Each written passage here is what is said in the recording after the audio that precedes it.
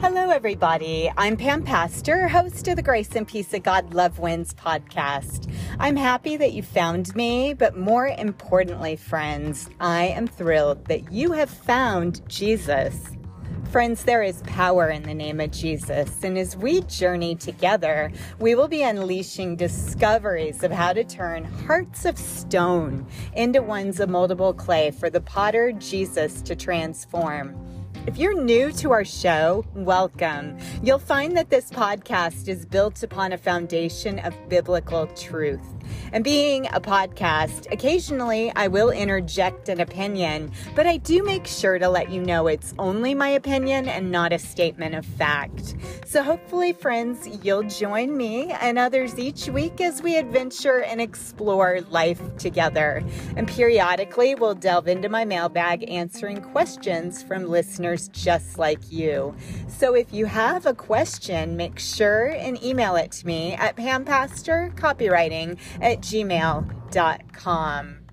Well, as we enter into God's presence today, allow me to speak a blessing over your life. This blessing comes to us from Moses' brother, priest Aaron, and it's given to us in the form of a benediction. May the Lord bless you and protect you. May the Lord smile on you and be gracious to you. May the Lord show his favor and give you his peace. Amen. And you know, if you've been following this podcast, I want to just welcome you back. We're continuing on in our series from the book of Job.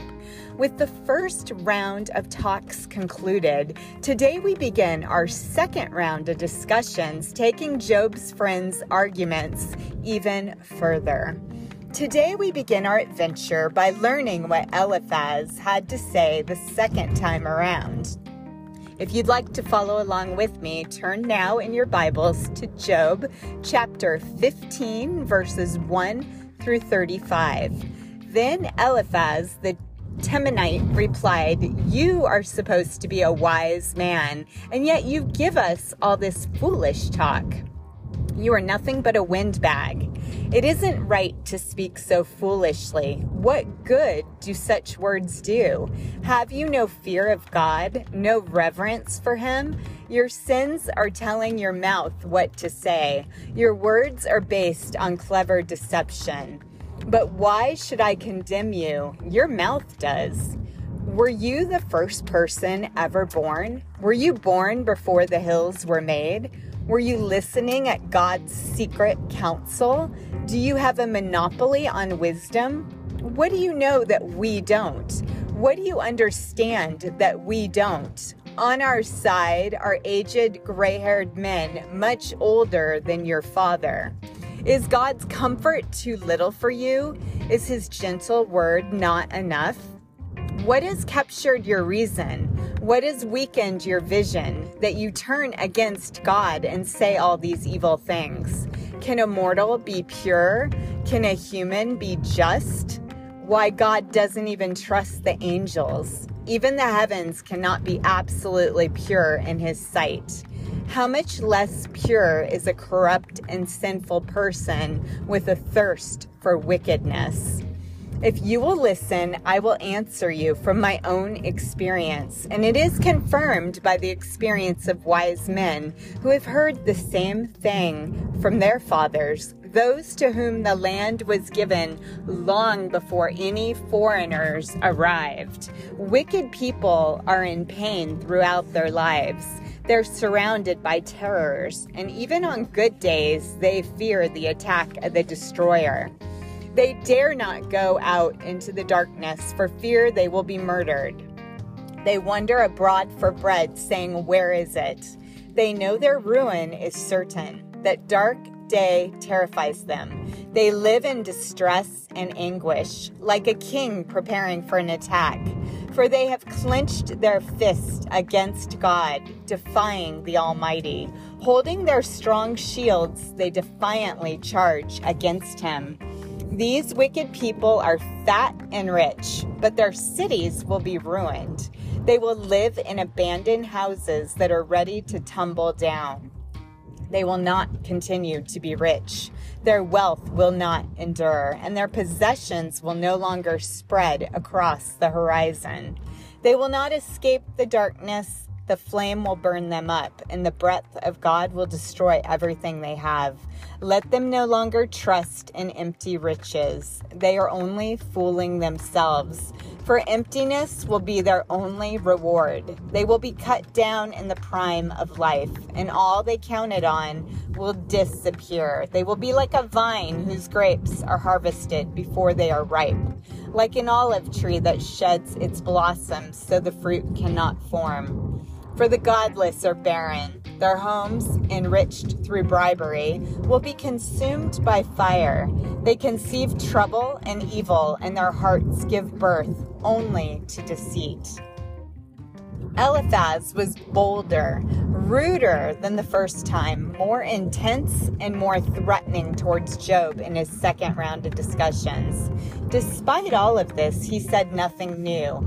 However, he would accuse Job of presenting useless and empty words in his defense.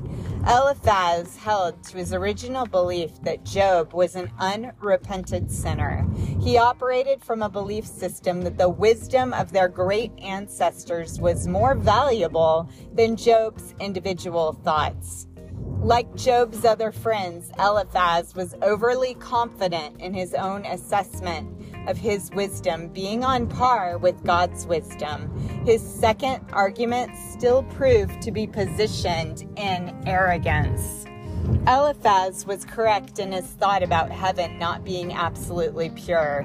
As long as anything created was residing there, this would be the case. We know from former podcasts we discussed the heavenly council room in which Satan still has access to building a stronger case for the impurity of heaven in this current time. This will not always be the case, as we've previously discussed. In the book of Revelation, Satan is ultimately kicked out of any heavenly place permanently, thus negating his conversations with God. Job speaks again in his fifth speech. Here is his response to Eliphaz. If you would like to follow along with me, turn to Job chapter 16, verses 1 through 22. I've heard all this before. What miserable comforters you are. Won't you ever stop your flow of foolish words? What have I said that makes you speak so endlessly? I could say the same things if you were in my place. I could spout off my criticisms against you and shake my head at you. But that's not what I would do. I would speak in a way that helps you. I would try to take away your grief. But as it is, my grief remains no matter how I defend myself, and it does not help if I refuse to speak. Oh God, you have ground me down and devastated my family. You have reduced me to skin and bones, as proof, they say, of my sins. God hates me and tears angrily at my flesh. He gnashes his teeth at me, pierces me with his eyes. People jeer and laugh at me. They slap my cheek in contempt. A mob gathers against me. God has handed me over to sinners. He has tossed me into the hands of the wicked. I was living quietly until he broke me apart. He took me by the neck and dashed me to pieces. Then he set me up as his target. His archers surrounded me, and his arrows pierced me without mercy. The ground is wet with my blood. Again and again he smashed me, charging at me like a warrior. Here I sit in sackcloth. I've surrendered and I sit in the dust. My eyes are red with weeping. Darkness covers my eyes, yet I am innocent and my prayer is pure. O earth, do not conceal my blood. Let it cry out on my behalf. Even now my witness is in heaven. My advocate is there on high. My friends scorn me, but I pour out my tears to God. Oh, that someone would mediate between God and me, as a person mediates between friends. For soon I must go down that road from which I will never return. Job's friends should have been comforting him in this great time of need. Instead, they were fixated on pointing out his perceived sins. They would condemn him with their faulty wisdom, making him the source of his own suffering. Job recognized that his friends were miserable comforters, and we can learn from his friends how to become better at consoling our friends who are hurting. Here are some pointers from Job. First, don't talk for the sake of filling dead air. Don't give a canned sermon or pat answers. Instead, we're to really listen and offer advice that fits the situation. Don't accuse or criticize a hurting person. Put yourself in the other person's place. Be an encourager and a person who genuinely wants to help. What's great about Job's advice is that he knew what was needed in the context of personal suffering, and therefore was more than qualified to provide this advice. Job appealed directly to God's witness of him and called him his advocate. He stated this, but was afraid that God had abandoned him. It's true, God was his witness. He did see all that Job had experienced. And he also was Job's advocate, his defense attorney, if you will, who would fight on behalf of Job. All hope was resting upon God to defend Job. He had cast his care upward to God. He felt that he probably would die before his innocence was proven upon earth. Yet he knew where to place his care. It's amazing that Job had this line of sight prior to Jesus coming to earth. We learn in Hebrews chapter 7, verse 25, "Therefore he's able once and forever to save everyone who comes to God through him. He lives forever to plead with God on their behalf." As with Job, we too have a defense attorney in Jesus Christ. He is our judge and our advocate. Therefore, we never have anything to fear. No matter what man comes at us with and tries to scare us with because he's infested with demons who are attached to him, we have nothing to fear. God is our defense attorney. We are picking back up in Job chapter 17, verses 1 through 16. If you're following along with me, my spirit is crushed and I am near death. The grave is ready to receive me. I'm surrounded by mockers. I watch how bitterly they taunt me. You must defend my innocence, O God, since no one else will stand up for me. You've closed their minds to understanding, but do not let them triumph. They denounce their companions for their own advantage. So let their children faint with hunger. God has made a mockery of me among the people. They spit in my face. My eyes are dim with weeping, and I am but a shadow of my former self. The upright are astonished when they see me. The innocent are aroused against the ungodly. The righteous will move onward and forward, and those with pure hearts will become stronger and stronger. As for all of you, come back and try again, but I will not find a wise man among you. My days are over. My hopes have disappeared. My heart's desires are broken. They say that night is day and day is night. How they pervert the truth. I might go to the grave and make my bed in darkness, and I might call the grave my father and worm my mother and my sister. But where then is my hope? Can anyone find it? No, my hope will go down with me to the grave. We will rest together in the dust. There was no wisdom to be found among Job's friends. Sometimes reputations precede themselves, but not this time. God would later rebuke the friends for offering a false portrayal of who God is. These men had a faulty view of what wisdom really was. They were basing wisdom upon their own experiences. Again, assumptions rang loud. They thought because they were prosperous and successful that they must possess wisdom. Job set the record straight by alerting his friends to the fact that success and prosperity are not a reward for faith in God. Likewise, trouble and affliction in a person's life are not a measure of faithlessness. The truly wise man knows that wisdom comes from God alone. We will learn later on in the Bible that King Solomon sought the wisdom that only God could provide. Wisdom is not a byproduct of our successes nor of our failures. As long as we continue to keep our eyes focused on God and we don't forsake Him, He promises to never forsake us. Job proved that God's wisdom was infinitely better than his friend's wisdom. Job was giving up hope for any future restoration for his family and his wealth. Instead, he was focusing upon grief, pain, and death.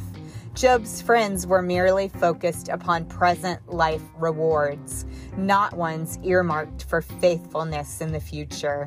Interestingly, his friends were silent about any life happening beyond the grave. No matter what our circumstances, we must not evaluate quote-unquote life in terms of our present-day realities. God promises us that we will be in paradise with Him in the afterlife. I'm hopeful that you've been learning as much as me on our journey into the book of Job. His life is referenced often, and it's easy to see why. So we're nearly halfway through this fascinating book, so hang in there with me. The best is yet to come. And friends, if you have not been spiritually reborn, wouldn't now be a good time? I mean, God makes it clear to enter into the kingdom of heaven, a person must confess belief in His Son Jesus by professing with their mouth. Listen to what the Apostle Paul said in 2 Corinthians chapter 5, verse 21. For God made Christ, who never sinned, to be the offering for our sin, so that we could be made right with God through Christ. When we place our trust in Jesus, a divine exchange takes place. Jesus takes our sin, making us right with God. Our sin was placed onto Jesus at His crucifixion. His righteousness is given to us at our conversion. While we can never repay this extraordinary and extravagant gift of kindness back to Jesus, however, here's what we can do. We can show Him gratitude by growing and making efforts to obey Him, deepening our relationship daily.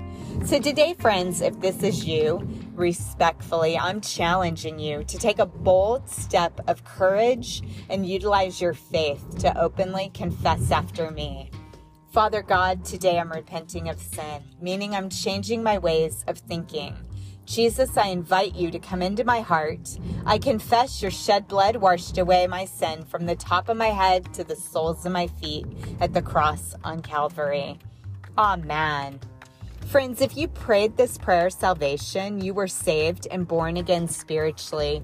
Your next step is to read God's Word daily so He can guide, direct, and reveal Himself to you through the Holy Spirit. And consider growing by joining a good Bible-based church, surrounding yourself with other like-minded believers who will build up and help edify your faith in Jesus. Now allow me to be the first person to congratulate you on making the most important decision of your life. Congratulations, and God bless you. Friends, the Grace and Peace of God Love Wins podcast will be available most days during the week. A special children's podcast airs on Wednesdays, so tune in along with your children for your favorite Bible stories that you grew up with. We'll be discussing and sharing Jesus's unlimited power in our present day lives. We delve into many topics such as forgiveness, spiritual warfare, how to be joyful, what love in action looks like, biblical trust, and so many more topics. I invite you and your friends to come alongside me as we embark on an adventure of all things Jesus. So please join me, and if you like this episode, make sure to subscribe, ensuring that you will get the latest releases when they become available. And friends, occasionally I do reference my book, The Grace and Peace that God Love Wins. If you found the content inspiring or compelling, you can pick up a copy from my website at pampastorcopywriting.com or at Amazon, Barnes & Noble, or Dorrance.com. And importantly, if you're unable to afford a copy, write to me. I'll find a way to get a free copy into your hands. You won't be disappointed. It is full of God's Word, and it's waiting for you to read it.